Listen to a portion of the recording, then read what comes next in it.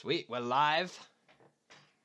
We are Hello, live. live. We are live. I'm here with Kevin, but I'll let you introduce yourself, Kevin. Tell the lovely folks who you are. Okay, so my name's Kevin, as you've already said. I was in the year above Will at uni, so I'm currently a graduate, working VFX, just making spells all day, and playing video games. And that's about all I do. Killer, man. That's a humble man. I've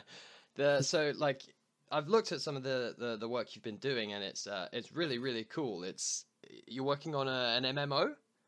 At the moment, yeah, I'm working on a MMO called Depths of Erendorn. It's like the most fantasy name you can imagine. It is pretty fantasy, and I've had a little look at the dev page, and it's amazing the amount of the different VFX that you've managed to achieve in the trailer alone. It must be quite a epic undertaking, because I believe you're the only VFX artist on the team. Yeah, I am the honest. I mean, you could say I'm the lead of my department, really, because it is just me. But yeah, no, it's good times, honestly.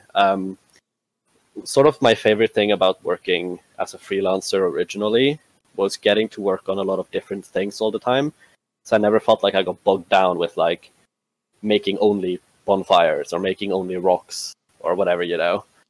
Yeah. So in a situation like this where we have hundreds of characters and everything needs an effect, I get to work on so many different things that it really kind of helps to keep yourself from getting bored, which I think is great because I get bored pretty easily by doing the same thing over time. Yeah, and I can imagine that with so many different characters needing so many different effects, and they've all got to be visually unique from each other. I was playing Final Fantasy Online recently and looking at the VFX in there, and it's a real clusterfuck. There's so much like light and noise and crazy effects, and some of the effects are literally just like out of this world crazy. I mean, it's Final Fantasy, so Japan really know how to turn things up to 11. Oh yeah. And yeah, it must be quite it must be really difficult after a certain amount of time to like keep things fresh and keep things feeling unique to each other. I think you told me the other day that you were like, I'm gonna make this paladin based just because I feel like it. Yeah. That's the freedom you get when you're the leader, right? Mm-hmm. Yeah, it's been quite a lot. Like I really delved into a lot of concept art myself, just from being on this project, where I've kind of just like grabbed a picture of the character and then just start drawing around them. Like, what kind of colors do I think this character has? What kind of little bits do they have? Like, the spider has sort of like poison dripping off her effect. The sort of fishman, shape of water guy, he's got like water splashes going on. You just got to keep it fresh, and it's difficult, but you just kind of do it. Yeah. Like, you just kind of look at the character and you're like, "Hello, Spider Lady. Who are you? Can you tell me what's special about you?" And then something comes to mind. That's really cool, man. That's really like smart workflows. I suppose you are getting character concepts, right? So you're not just having to make this up out of a vacuum. It's like, here's a character, here's a function, this is how they play, and then the constraints almost make things easier sometimes, right? Like, definitely. If you were just free to do whatever for every character, it'd be a bit overwhelming. The blank sheet is terrifying, right? But honestly, the worst thing that could happen is someone giving you saying, "Could you make spells for our mage?" And I'm like, "Okay, which ones?" And they're like, "Oh, just anything." Yeah. But yeah, no, I do get these characters with concept art. They have 3D models. Most of them are animated already, and they have a list of spells and effects for what each of the spells do. So it isn't too tricky for me to like think of which spells they need. It's more about thinking about how the spell looks, because the spells are already created. Mm-hmm. Yeah, and you just got to put your sparkle on top of it, right? That's what I do. Oh man, I love VFX. It's so funny because 2 years ago when because I literally just graduated. Like, well, I say I'm a graduand now. Weird bit of English syntax for you, but like, being a graduate, you're just like, oh wow, everything's finished, and now I know what I'm specializing in. But if you'd have told me 3 years ago, yeah, you're gonna do the explosions, I'd have probably been like, cool. Well, how do you do that? And seeing the like how technical it is, and just be like, nope, nope, no way. There's but then like I don't know, it's you sort of crack it, or at least I found that I cracked into it, and then suddenly there's this whole world of possibilities available, and it seems like everything you do, you show people who don't have any idea how to do it. They're like, "You're a wizard." It's like, no, it's really simple. It's just these 3 nodes. But like, Yeah. Are you working in Unreal for this project? This project actually started out in Unity, and then we moved on to Unreal. So it's kind of been in both, but at the minute it is Unreal, and that's what we're going forwards with. Mm-hmm. But I have a lot of samples of effects for the game made in Unity, and then I have all of the current stuff remade in Unreal. Honestly, that was such a challenge, kind of trying to recreate effects from Unity in Unreal. Which, you wouldn't think it's difficult, because obviously I've got all the textures and I know the movements. But just the two sort of particle editors, the Cascade and Shuriken, they are so similar yet so different. Yeah, it's like does this noise do what I want? Nope, this does something slightly different. That's more like the orbit node, and then if I make it, yeah, that is. Yeah. So it was a bit of a learning experience, honestly, because I had mainly worked in Unity previously. Mm-hmm. But I'm feeling very confident in Unreal nowadays. I mean, it's been a few months, so. I don't mean to slag off Unity. They've got a great engine, but like the particle system in Unreal, for me at least, is just so much more versatile. Yeah, I must agree. The Unity one's a bit limited comparatively, and then I haven't even touched Niagara, and that's supposed to be a whole level above. So. Yeah, honestly, Niagara is sort of like. I would kind of say it's sort of like the mix between the two, because it has all of the like easy to use possibilities of Unreal, but it has the really simple layout of Shuriken from Unity, which honestly is what I miss the most about Unity. It's just how easy it is to find your nodes, because everything's on the side. Yeah. And you just check on the ones with the right names, but in Unreal you kind of have to like manually find the nodes. Yeah. So if you don't previously know what it's called, it can be a bit difficult. But yeah, Niagara is really nice. I haven't gotten to use it that much because we don't have it integrated in the main project, but I have been dabbling in it on my own time quite a lot. Yeah, that's cool. So, I mean, I think it might be interesting because I think most of the people that listen to this at the moment are my friends in the Games Academy. So it might be interesting for them to kind of understand, because this was you a year ago, right? You were in the exact same position that I'm in right now. Staring Time down. really does fly. Yeah. So what was your little journey? What happened? How did you end up where you are, and any lessons that you could teach to people? Lessons, huh? I think in my case at least, I was quite lucky because I started working freelance before I graduated. So during my third year and during the projects we did third year, I was already working as a freelance VFX artist. So I kind of had a lot of that experience behind me when I graduated. So once I graduated, I moved up to Retford to stay there for a month with my partners. We lived up there for a month, waiting for him because he was applying for jobs in a studio while I was applying for freelancing. So obviously we were kind of moving based on where he would be placed, since I work remotely. Yeah. But yeah, so as I said, I was already working during third year. So once I graduated, I finished off the contract that I was on. And then I just kind of started taking on what other suggestions came to me. It's one of these tricky things, because once you have that once you got your foot in the door and you have a little bit of experience, you really can quite easily snowball off of that. But it is definitely that initial push that is very difficult. I would say I just got really lucky with mine, to be honest. I just posted some stuff on Twitter. I posted a GIF and I was like, made this VFX lately, #VFX. And And then I got a DM, and someone was like, "Hey, I really love the way this looks. Would you like to work for me?"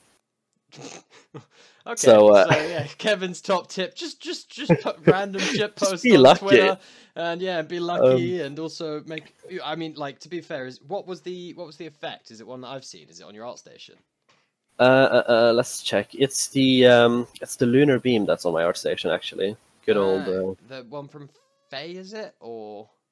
It was just a separate thing I made. It wasn't in Faye, but I wish it was, but they wouldn't let me put it in. I should point out yeah. that Faye was your third year game, wasn't it?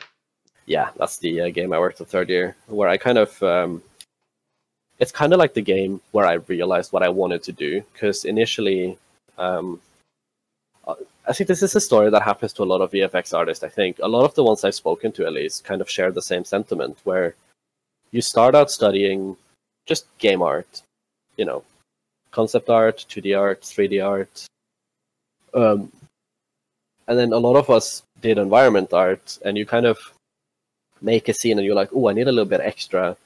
Maybe I'll go YouTube how to make falling leaves in Unreal Flower. And it just kind of clicks, and you're like, wait, this is the exciting part. Yeah. I think a lot of people just kind of start out, because there's not a lot of... It's not like there's a VFX specific route, and honestly, like, VFX as a concept was never really brought up in the game development lectures we had and stuff like that. It's one of these things that's really... It's sort of really niche, but it's very important. Yeah. I think it's the way I always describe it is like VFX and SFX are how players know that their interactions are being recognized by the game. Oh, definitely.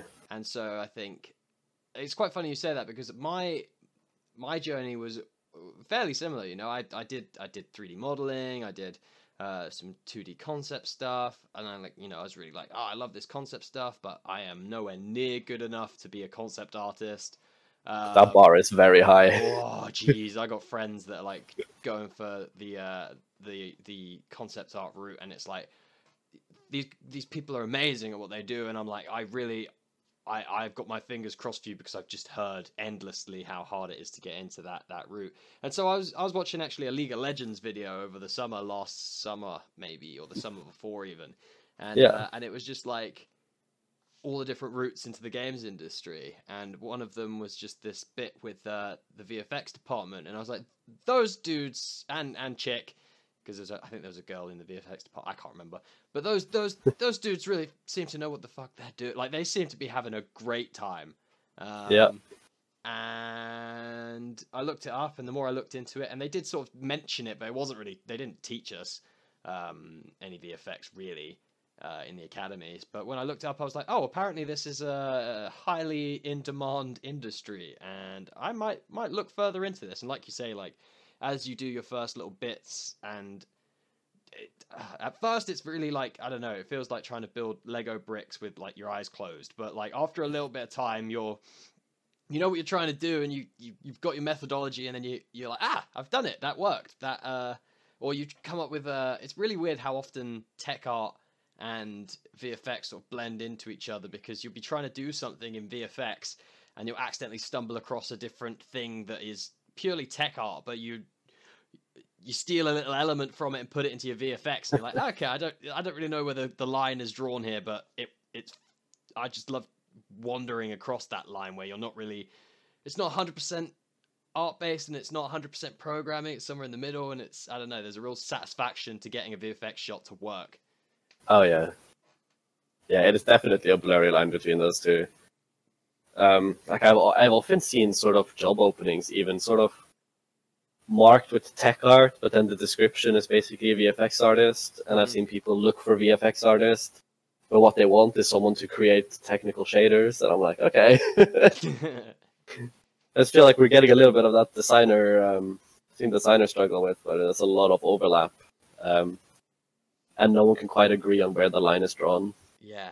Oh god, yeah. Design is another, like, good luck getting a graduate job as a designer. I mean, people do it, and there are jobs out there, but it's That's a tricky one, you know. What It most is, most yeah, designers, from what I understand in industry, are coming from, oh yeah, I spent 3 years as an environment artist or something else, programmer, whatever, and then I moved into design once I had an idea of like the pipeline and how it all worked, and like because you have to be so integrated into not just like you're essentially like managing people while also being creative with ideas and logic, and you have to then prototype things, and you have to get the team to coordinate around your concept and give them something that they can then put themselves into so that it can grow, but not give them too much freedom so that they don't stick to your. It sounds like yeah, I mean, I've tried it and it's fun, but it is tough. It is tough to do yeah. design.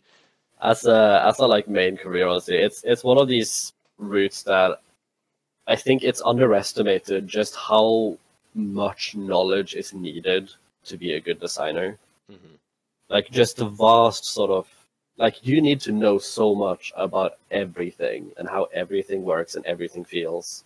Yeah. And so much about it. Like even from the player's perspective, like at the end of the day, it's kind of your job to make sure the players feel good and that everything in the game kind of works towards that goal of the players feeling good. Hmm. Hmm. And that is not What a easy. nightmare!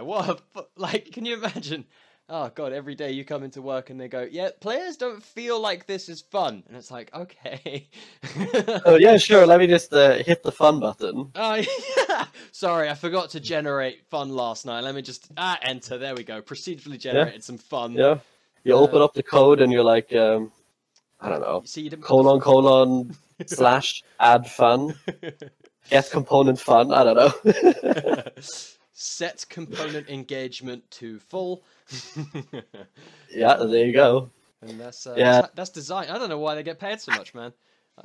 yeah, no, it is tricky. It's very few of the design graduates like got design jobs. A lot of them have gotten games industry jobs, but as kind of different roles or like design adjacent roles. Hmm. Very few of them, I think, got into pure design. Yeah. Were you? Luckily, Miles, my partner, he's now a level designer for Angry Birds, Oh wow, and that's why we're living up here in Dundee now. that's so cool. So we got really good on that one. So how long did it take him to get into the industry then? Um, he did get hired about a month after we graduated, because that's why we stayed with his parents for a month. I was working freelance during that time while he was going through job applications. Hmm. So yeah, that was honestly, it's I hate to say that it's a lot of luck involved because I feel like a lot of people kind of devalue the hard work that goes into finding a job, Yeah. but it's a lot of hard work looking for a job. Like it's going to be discouraging because you're going to get a lot of rejections. But obviously, it's not personal. It's literally just portfolio and skill based. And you just kind of have to like understand why you're being rejected and work on that. So when it comes to looking for jobs, honestly, it's going to be disheartening. It's going to be tough. You kind of like you just have to keep going. Yeah, for sure. Just got to muscle on, and then eventually someone will be a fit. Yeah, like suddenly, like one day you will just find one, and they'll just be like, "Yeah, you're perfect. Love it." Jump in. I'm excited for that day, man. That's Yeah, I'm sure it'll come along soon. yeah, I picked an industry that's desperate for artists, so all I got to do is get my portfolio up there to the point where it's actually worth something to someone to hire me, and then it'll happen, I'm sure. Yeah, I mean, once it's polished up and good looking, you drop that shit on ArtStation, and your message box will just be flooded. Yeah. I've got to do a little clean up of my ArtStation, etc. Remove some old pieces. Well, you should have seen how many iterations of my show reel I went through. I think the one I uploaded in the end, its original name, I swear, was something like VFX Reel Final version 2 complete, version 2 complete, final VIP. You know? Yeah. That's naming conventions. Oh yeah, that is God, naming conventions, bro. That's something I struggle with. I do my best to keep it up, It must be hard though if you're like, you know, for working freelance, you've got to keep everything neat and organized, right? So like, yeah, it's a bit tricky because I sort of have my own way of doing it that I'm organizing my files on my computer with. mhm. But every project I go into, they always kind of have their own way of doing it. Yeah, So you have to sort of very quickly kind of pick up on how they're naming things and how they're sorting things out, mhm. and keep that up. And then you get into a new project, boom, it's completely different. Yeah. I've so this last bit of the year, I've been working freelance on a bunch of different teams, Yeah. which has been really, really fun. But it is funny. I've come privy to that where I've been put into 4 different people's repos, and Uh-huh. and it's great. It's like people's bedrooms, man. It's like sometimes they're really neat and they're immaculate and tidy, and other times they're a bit more like mine and a bit of a mess sometimes. And then you've just got Uh-huh. files everywhere, and there are like 3 versions of different assets, and you're like, God, guys, I can really see all of your history. Like, it's quite entertaining. And Yeah, so this is something that I've come Mm. across is that most people don't actually know how to use repositories and stuff. How much of that do you use being like freelance? Well, to be fair, every single project I work on is always repo based. So you need to As know in- how to use a repo, share things, upload, Oh, yeah. pull, push, all Um, that good stuff. Especially Methodologies. nowadays when almost every role is work from home. Understanding how to use version control and repositories is definitely a skill that you can highlight on your CV nowadays. Yeah. And in general, honestly, it's something that it's not the funniest or most glamorous part of game development to understand, but it is worth the sort of deep dive into it and really learning it because it's not going anywhere. Like, It's this not is how even we're that going to hard. use it. It's It's really, really not not. too hard. It's just Um, scary the first few times you do it, right? Like, but then Oh, once, yeah. once you break it enough times and you fix it enough times, you're like, oh, this is why we're using repositories, is because it's really easy to fix things when they go wrong. Like, well, normally Yeah. it's really easy to fix things when they go wrong. Sometimes it'll be like, okay, we're gonna have to start this repo over because somehow it doesn't work anymore. I don't know. Oh, But I that don't sounds know. like lived experience. Yeah, I don't know. I love game jams, and so repos. I've worked with like programmer in America a bunch of times, so repos and understanding them is like mission critical for any work to happen. Yeah. And yeah, there's been a few times where like the last game jam I participated in, I finally knew what LFS stood for. Up until that point, I just always ticked that box on the repo thing when I said create, and then I was like, oh yeah, LFS, cool, whatever. And then I'm like, oh, I understand, large file storage, cool, because I tried to upload something to the repo and broke it, and I'm like, okay, 100 megabyte files on GitHub doesn't not happy about that. Yeah, I've been there, done that. I have broken a fair share of repos in my time. Yeah, thank God you can revert it. Yeah, man. Yeah. Well, that's the whole point, right? Is like we tried to do a game jam like 2 summers ago. It was like the first one we did, and we were just sharing files via email, and it was like very quickly we ended up like writing Oh. over each other's work and just not knowing where the latest version of the project was. And I was like, okay, this is why people use repos. It's obvious now. Yeah, I think first game jam I did as well. We shared all of our work through a one USB stick that we would keep passing up and down the line of people. That's some old school shit, man. This is our file sharing, analog file sharing. Yeah, it was good times. Honestly, game jams I think are such an underrated experience. I don't know how it is with your year because I wasn't in your year. But in our year at least, it was when we first started. It was such a rush for everyone doing the game jams, but then it quickly died down, and there would only be like 3 or 4 teams of people, like 4 or 5 people each that still would actively do them, and everyone else just kind of stopped. And I thought it was such a shame because it really is such a fun experience. Oh man, and you learn so much. Yeah, oh, it's my favorite, dude. Like, it's the Global Game Jam this year was really well attended in the Academy. Oh, that's really good to It hear. was mobbed. The place was like 3/4 full. Yeah, you even get free food. Yeah, What's not to love? free pizza. I mean, I was kind of upset because there was like almost more people than they were expecting to an extent. Because I went to the one the year before, and it wasn't badly attended, but it was not massively attended. And it meant that everyone got like a pizza and a half each, which was banging. And then this year, so many people came and like spread all their creative juices everywhere, and there was only 2 pieces of pizza for everyone. I'm just like, you guys, with all your enthusiasm, you come in here and ruin the giant, massive gut that I got off of the pizza. But yeah, that's my only gripe of the fact that it was attended well. Yeah, man, I think game jams are a very much undervalued skill. Like I remember going to EGX. Yeah. And we were stood in queue waiting for a portfolio review, and we were talking to this girl who was going to a different court. I think she was going to Bournemouth or something, and she was like, "Oh, we don't," because obviously Falmouth, we make games. That's kind of like the unique selling point of Falmouth University, is that you don't just talk about making games or think about making assets for games. You make games.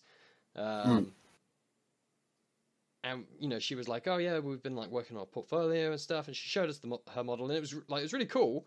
But we were like, so do you have any game making experience or anything? And she was like, "Oh, we don't really do that." And I'm like, "Oh, okay, so game jams?" And she's like, "Yeah, I don't go to them because I'm busy working on my portfolio."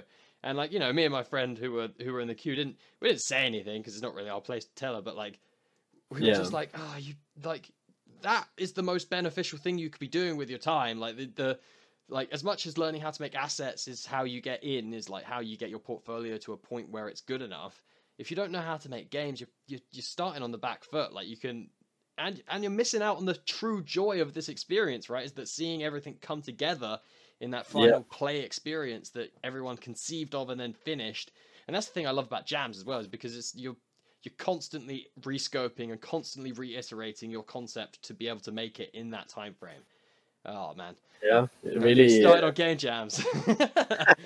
No, I get it. Like honestly, for my personal portfolio as well, I have had a lot more interactions with potential work opportunities through people seeing the games that I've made and asking me about the games, rather than just the gifts of cool effects I have. Mm-hmm. That's usually like the gifts. Usually what draws people in, but like once they see that I have 4 games or whatever with my name on it, that's what they always want to ask me about and always want to check out. See, that's interesting. I should probably like include my game jams. Yeah, honestly, in my CV, because I've done loads now. Yeah, if it's even just a game jam, honestly, you just put it on there. Like, participated in, you list out the jams, link to the games. Yeah, that's a really good point. I haven't. See, this is what I need to do, man. I need to rewrite my CV without thinking about things in terms of university, because it's not what I did. Oh, I did this game and I did that game. It's like, where did I learn things and where were the important moments, right? So, yeah, going in, listing all the game jams. Although there's so many of them now, I don't know. Yeah, you pick and choose. And choose. I got good. I can pick the creme de la crop. Oh, dude, what's the temperature like where you are? It's sweaty down here. It is. God, I'm not sure. I don't have a thermometer or anything, but it is warm. Yeah. Especially for because we're quite far up north now. We're up in Scotland, Dundee. And yeah, like the last few days, it has been boiling outside. Especially compared to how it normally is, which is quite cold. Yeah, Scotland's pretty Baltic. I very much prefer, to be honest. Oh yeah. I'm more of a cold weather kind of person. Yeah. I like just curling up inside and being cozy. Yeah. Get some hot chocolate on the go. Oh yeah. Nice blanket, log fire. That's the future, man. Yeah. But yeah, I was actually mentioning Dundee as well. Honestly, after like graduating and kind of, because obviously we lived on our own at uni, which was cool. Haha, so independent. I don't live with my parents anymore. So I live in halls. But once I like moved out to like a completely new city, sort of all by myself, and my own, I don't have any Like I don't go to education anymore. I don't have any of that kind of routine in my life anymore. I just have a job Yeah. and I get money, and I have to manage my entire life around that. It was a bit of an experience. It was a bit of a journey the first few months. Yeah. A lot of learning. What is council tax? Hold on. Oh my god! Don't get me started on Oh, we got in trouble for council tax. Oh, Honestly, no. let me tell you, Yeah. it wasn't anything bad. But once we moved in, we obviously asked. We were like, "Hey, how does council tax work? Like, what is it?" And I kind of explained it, and they said that they would send us a letter with all the instructions on how to pay and how much we had to pay. And we were just going around waiting for this letter Yep. for like 6 months. Okay. Okay. And then we get a second letter, which is like, you have not paid your council tax this year. You will be taken to court unless you pay up. And we were like, what the? Oh, jeez, man. So we like contacted them and we were like, this is really scary. What's going on? And it turns out they had just forgotten to send the instructions. They straight up just had never sent us the actual instructions. Oh, welcome to the council. So obviously we got pardoned. Obviously we weren't in trouble for real. Still a scary letter to receive, the one that says you will Yeah. be taken to court for 6 months worth of council tax that you haven't paid. God, I know. I was like so shocked reading this. But yeah, it all worked out. It all worked out fine. But Yeah, man. yeah, that was a bit of a shock. Oh god, it must be quite cool, really. Like, because as much as you say, like you say, it's like as much as moving out when you're going to school is like independent and stuff. It's not the same as actually having to go out and look after oneself, because you've got the school there. That's your objective, right? You've got a thing, Yeah. an institution to go to, and an institution to care for you and look out for you and stuff. It must be. Is this like the first time you've ever like lived away from your parents, not including uni? I lived on my own for about a year when I was 15. Oh wow. Yeah, because we moved around a lot when I was young. Mhm. My parents just can't stay in the same place for more than 2 years, apparently. So we moved around a lot. And I was in my last year of school on, I can't remember what the school was called, but whatever school I was on at the time, I was in my last year. And we were moving to a different city again. Mhm. But like I didn't want to leave school in that like last year, so I pleaded and begged my parents, and they allowed me to live kind of on my own in our old house until it got sold. So I got to finish my year of school, living on my own like that. That's crazy, man. So you're like 50. Where was this? This was back in Norway. In Norway. Okay. Yeah. So I lived in because I was born in Oslo and I lived there for a few years, and then we moved to Ålesund, where I kind of did most of my education, and that's where I lived on my own as well. Because then my parents wanted to move to Sætre, which is like it's an area around Oslo, so they wanted to move back towards the capital. Mhm. But I stayed behind just to finish up school and stuff, and because I didn't want to move to Oslo.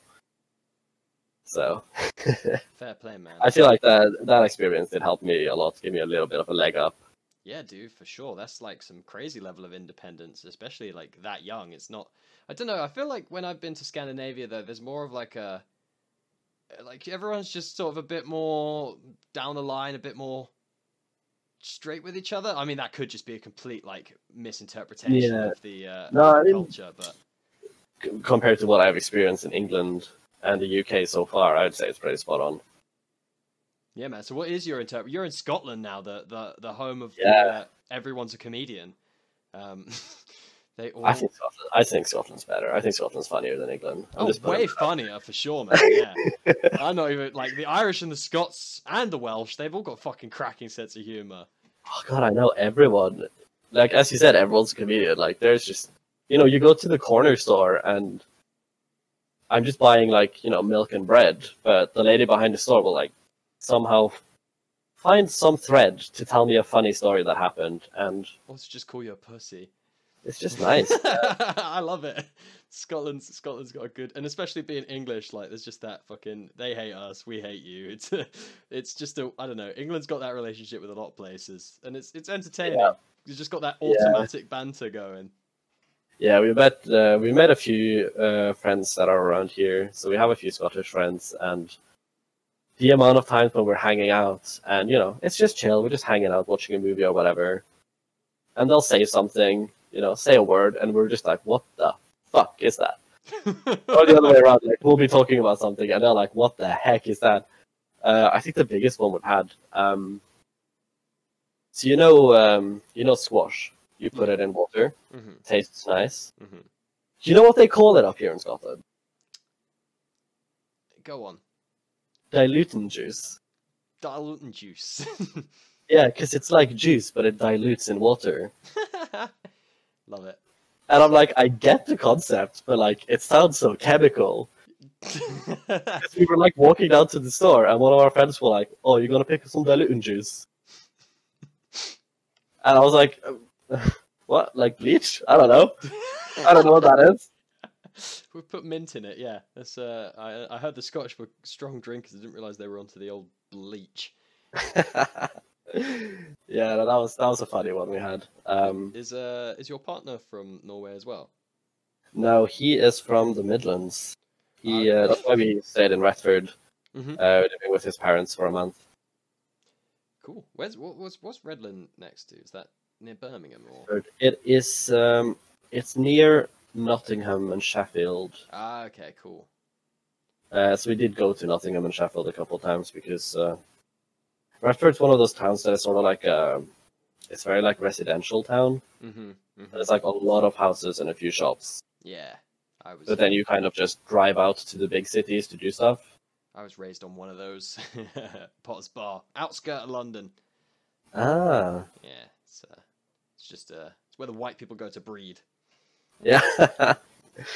Yeah, we might be moving down towards London soon, actually. Oh, for real? That's Yeah, exciting. because Malta's got a yeah, I'm not gonna say any Don't too gonna big blow his names spot up. because Yeah, we are being recorded right now. Don't want to. Don't want. I gotta make sure I hide my NDA. yeah, no, but we might have some opportunities opening up in Guildford next year, so Oh, that's awesome, man! Congratulations. we might be heading down there. Oh man, Guildford's proper outskirt residential like Yeah. suburbia. It's such a game development hub, though. It's crazy, right? There is so many studios there, and there is so much sort of just game dev things there. Yeah, man. Because a couple of people we know from our year, are working at studios down in Guildford now. Hmm. And they've just told us all this stuff. Like they're like, yeah, this is like the game dev place to be. This is where people do game dev. Yeah. There's got some of that in Sheffield as well, though, and Yeah, there's even there's like a video game museum. yeah, in Sheffield, yeah. Yeah, we went to that one. That was quite cool. They were supposed to do the Grads in Games competition.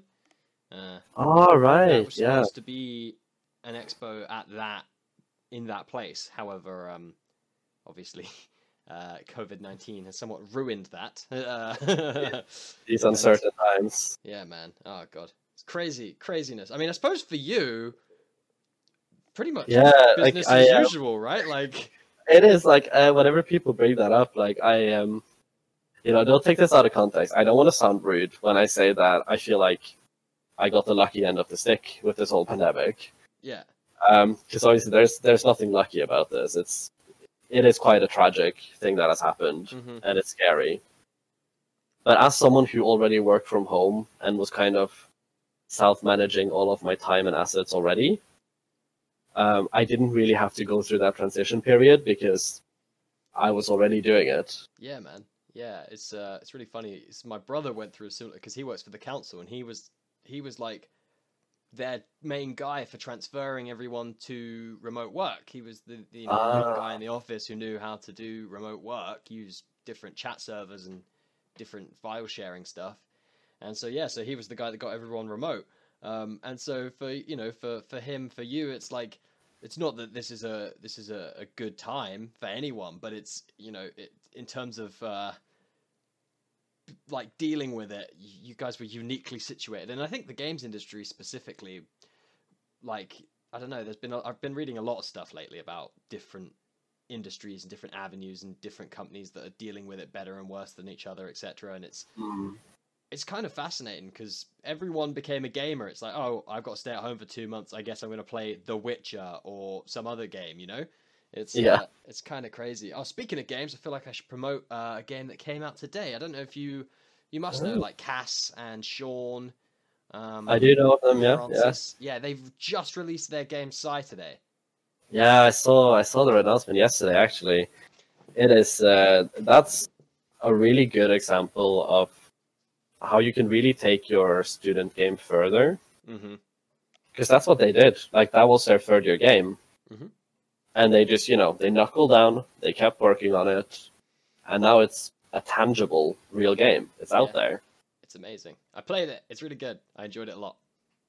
I had a lot of during our year of uni, it was sort of like me and Sean. We were the only people kind of doing VFX. Yeah. So we had this sort of rivalry going on between us. It's like a very friendly rivalry, and we did a lot of like, kind of, we didn't like work together, but we did a lot of sort of sharing our work with each other and kind of talking about it. Yeah. So I'm not going to try and pretend I was involved inside, but I was kind of watching a lot of it happen from the VFX part of it. Yeah, for sure. No, it's. I mean, it's not unfair to say that you feel like you helped with Sean's development, because I think, you know, that's the joy of having people around you that also doing the same thing, especially VFX. Because in my year there was one other guy who did shaders, and he was you know, he wasn't in too much. The kid's insane. He actually knows way more about shaders than it seems like anyone else. Even like Paul, the programming lecturer, was like, I don't have any idea how you do that with shaders, man. That sounds really, really technical. And it's just funny because this kid he really knows his shit. But like, you know, I'd send him stuff. But I've just been sending stuff to you, and obviously Sean was upstairs in the Games Academy, so I would show him things, and he basically showed me everything I needed to know to get started in Unreal. And the effects they've managed to put in the game, there's one scene, I won't spoil what happens, but he's done some amazing work with, I guess it must be like the shader or the material or whatever, and it just, this big, huge effect that's just really awe-inspiring. I think I know the one. Yeah, great. I think I know what you're about. Yeah, man. Yeah. People should go play it. You should all go download it. It is definitely worth a playthrough for sure. And unlike any other game, I read all of the lore. I'm terrible for not reading lore in games. I'm just like, oh, I've unlocked a piece of text. Well, why would I read that? That's not gameplay. But seeing as I did a podcast with the writer on that game, who's Sean's girlfriend, it's really funny. I invited Sean on the podcast, and then he was like, "Oh yeah, do you mind if my girlfriend comes along?" I'm like, "No, not at all. That's fine." And she was like, "Oh, you know, I don't have to. You know, I know it's your podcast." So I'm like, "No, talk away." She was that was all she needed. She just needed the tiniest bit of encouragement, and she was great guest. It was entertaining as hell. But yeah, so I've had both of them on, and I was like, normally I might just skip this text, but since I know the writer, I feel obligated to see all of the work that she's put in. Yeah, no, I feel that as well. Yeah, must be cool. You must have a fair few friends now that have got games that they've worked on and released. Yeah, I was trying to think of a couple of them. As I said, my partner is working on Angry Birds as a level designer. Two of my other best friends, Courtney, she works on Minecraft Dungeons. And that shit looks very exciting. I'm so excited to try that out. And then our friend Ara, she's a writer down in Supermassive. She worked on Man of Medan. Oh, cool. So she was a writer on that, which is pretty cool. Yeah, man. So yeah, it's pretty wild. And like, obviously I know quite a few people from online that I've just sort of worked with. yeah, like it's it's wild how quickly you can grow your network once you start getting in there. Hmm. Because now I'm seeing people post, Twitter, our station, whatever, they'll post stuff from these big name games, and I'm just sitting here like, huh, I know that guy, don't I? Yeah, man. I mean, I've only been I wouldn't say I've broken in at all, but I've been to a few events now, and I've got like certain people on LinkedIn and stuff that I like I've made memories with. I've done things and talked to or seen or whatever. And it's really funny because, like you say, it's like, oh yeah, that person's worked on this amazing thing that's like being released next week, Hmm. or you talked to the head of recruitment for a company, and maybe you didn't even know who it was at the time. Um, like I had a really funny experience with one of the guys who works at Sumo Digital, where I went to the dev party at EGX. Oh Um, yeah, good times. really good times, free bar, and so I went to this dev party, had a great time. I managed to scab a spare ticket off of someone, so I was just Mm. there on my own. Um, and the next day I was a bit hungover because free bar, and I went and I plonked myself down in a seat for a talk about game jams because I was like, I love game jams. Yeah, I'm down for watching a quick talk. Well, little did I realize that the guy behind the podium was like, "Hey, dude," and I'm like, "Oh, Jesus Christ! Like, oh, you're the man I was talking to last night for like an hour and a half. Like, that's mad that you're the guy stood behind the podium, and now we're like, and then we went and had a coffee and stuff, and he turned out to be like I can't remember if he was like the head of business or production or something at Sumo Digital in Brighton, Mm. but it was just like you never know who you're talking to. Like, Yeah. Oh no, that's pretty funny. it was really funny, man. Especially because like when he was like first like, "Hey, man," I was like, "Wait, who? Why do you know? Why do you know who I am? Like, what's going on here?" Yeah. But it's small. It's Yeah, no, very it's small. it's crazy the kind of things you. Cause I remember back when this is again back when we were looking at jobs, kind of circling back to that now. Hmm. Because our kind of three options for moving was Dundee, Taipei, which is the capital of Taiwan, Yes. or Hong Kong. Oh wow. Okay. Because I had job offers in both Taipei and Hong Kong. So from Taipei, it was IGG, which is it's one of the largest sort of mobile game companies in China. Hmm. And for Hong Kong, it was Riot Games. Wow.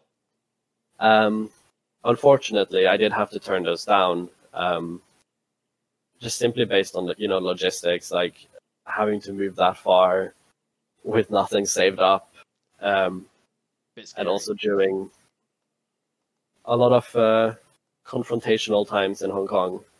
Oh yeah, true. Um, That was during the Umbrella Revolution, right?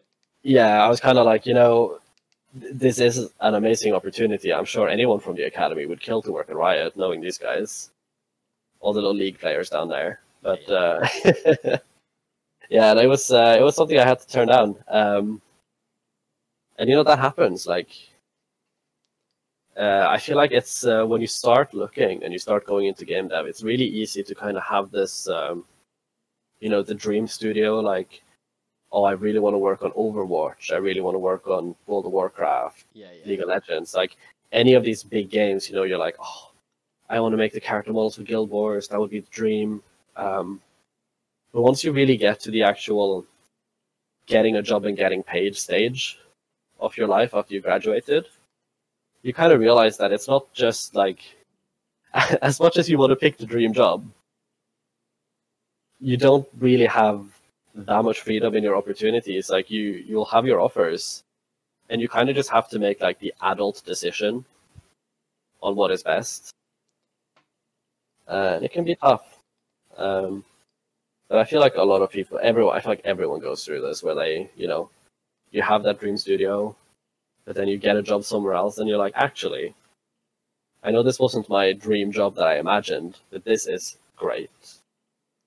Yeah, man. You gotta follow your own compass, and sometimes you think you know where you're going, and it's not until you get onto that route and then you look at the mountain and you're like, maybe not that mountain. Maybe this other mountain I want to climb, because it turns out there's a lot of, for example, Rockstar Games, right? For the longest time, everyone was like, yeah, Rockstar's the best. Rockstar's the only place to work. And then a bunch of stuff comes out after Red Dead 2, and everyone's a bit more like, do you really want to work at Rockstar? Oh no, I'm getting phone calls. Jeez, not very professional. Hold on. I'll call him back in a little bit. We've been going for 50 odd minutes, my man. Oh wow. They're normally about an hour, 50 minutes. We can start to wrap it up if that's cool. Yeah, we can find a topic to talk about and then stop it. I'm good. Well, why don't you tell me? So this is something that I wanted to learn about, because I am useless at the game. However, you seem to very much enjoy it. So what's the deal with Magic? Why do people play this game? What's cool about Magic: The Gathering? Let's finish on this. Okay, Magic. What is cool about Magic? I mean, I feel like it'd be better. It's one of these cases where it's better to make a list of things that are not cool about Magic. Mm-hmm. Which, let me tell you, top of the list, people who play mono black commander decks. That is the least cool thing, and I do not want to associate with them. I don't know. In general, I feel like, to me at least, it was kind of. It always felt like the sort of grown-up card game. Because I always grew up playing a lot of card games. Like Yu-Gi-Oh was my absolute favorite thing when I was growing up. Like I played Yu-Gi-Oh so much. I went to locals. I went to nationals once. I didn't win any kind of placement, so it's nothing to brag about. But I was there. I was at the event. Nationals, yeah. That's crazy. That's a lot of dedication. Yeah, like I was very into Yu-Gi-Oh. Was there a big Yu-Gi-Oh scene was this in Norway when you were going to nationals? I was playing in Norway for a while, but I only did locals there because it's not very big. Mm-hmm. But when I moved to Cornwall, in St. Austell, there is such a big Yu-Gi-Oh scene. Really? Yeah. It's it's just about half an hour on the train, I think, from Falmouth. I know St. Austell. Yeah. And it is fucking card games are massive in St. Austell, especially Yu-Gi-Oh. It is huge. Cornwall's so weird, man. I love Cornwall, but it is strange. So weird place. It's great. But yeah, so I did a lot of Yu-Gi-Oh when I first got to uni. But then after a while, there were so many changes done to the game. My least favorite thing is just the fact that they don't have multiple formats in Yu-Gi-Oh. They kind of just have the main game. Mm-hmm.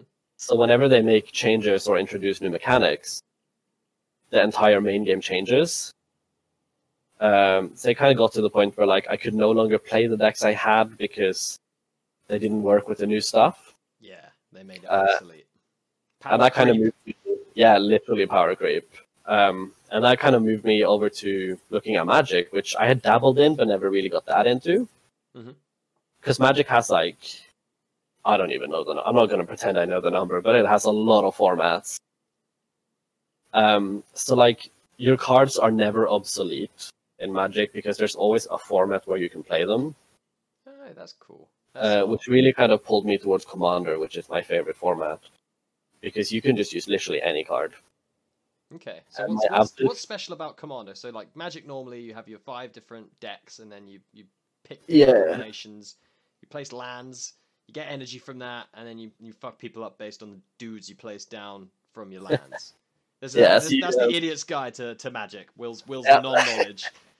Yeah, you still have lands and mana and energy and all that stuff. But what makes Commander special is you play with a 100-card deck, so 100 cards exact, and you have one Commander card, which is kind of like the leader of your deck. So you can pick any legendary creature in the game and have them as your Commander. You can only play with cards that have the same color as your Commander. And you can only have one of each card. Okay. So the idea of Commander is to make this very kind of thematic, kind of role-play-like deck, where you're kind of playing as this Commander, doing the things that this Commander can do. And also due to the nature of you being able to use cards from 30 years back, there are some insane things you can pull off in Commander that you can't do in any other formats. Yeah, dude, that sounds crazy. Oh, I will just use this random card from 1976 along with this card that was released yesterday, and they combo together to eviscerate your commander. Yeah, man, that sounds fucking ridiculous. Yeah, I've never even thought of that as like a role-playing element of a card game, but I guess that could be really interesting, right? Can you imagine a game that was fun. Not about... Have you ever heard of... Oh, geez, what's it called? Five Rings or the Five Rings or something? Yes. Yeah. That had a proper story Legend in it, right? of the Five Rings? Yeah, that's it. Something like that. It's about like samurai and stuff. Yeah, Legend of the Five. Two of my friends are so into it, and they have every single like card pack and set from that game ever, and they brought it over once to teach us to play. What I didn't quite understand about the game is just how wide of a physical space it takes up. Oh, really? It was massive because they had all of the sort of extra bits and bobs and all the like specially made maps and everything. Mm-hmm. So it pretty much covered our entire front room. But it was a really good time playing that because that really took role playing in a card game to the next level. Yeah, they used the outcomes of tournaments to decide what types of cards got released in what packs, right? Like that's dedication to the fan base, right? Yeah, it's crazy. That was like that was community management before we had like Steam and community managers, back when it used to all happen at like competitions and shit. It's they used to make games way more complicated. I suppose they still do make really complicated games, but yeah, you look at something like I've never even seen it, but Dune the board game is supposed I played that as well, actually. You've played that as well. How did that play? Because apparently it's supposed to be so confusing that even the people who made the game don't even fully understand some of the rules sometimes. It's I don't know, like it kind of played like sort of like a regular board game, but with a really, dare I say, unnecessary trading system on top of it. Mm-hmm. Like it felt like it was sort of mandatory to trade resources all the time, but half the time I was just kind of like, I don't want to give you any resources because I know you gotta, bite me in the ass with those. Yeah. It's like the Catan problem, right? Yeah, so you'd kind of try and like undercut people, and then obviously you create alliances with other people naturally, and it created a lot of really interesting table dynamics, which honestly I think is the strongest suit of board games as a whole. Yeah. It's just really kind of creating those social dynamics around the table. And that's what really makes me interested in them. But doing the board game, I probably wouldn't play it again, but I wouldn't say it's bad. Yeah, it's just not your kind of game, maybe. Yeah, I prefer games that are a little bit simpler and that rely a lot more on like what the players want to do. Mm-hmm. Yeah, I mean, there's a complexity level, right, where it's like at a certain point it's like we're spending more time looking up rules than we are actually playing the game. Yeah.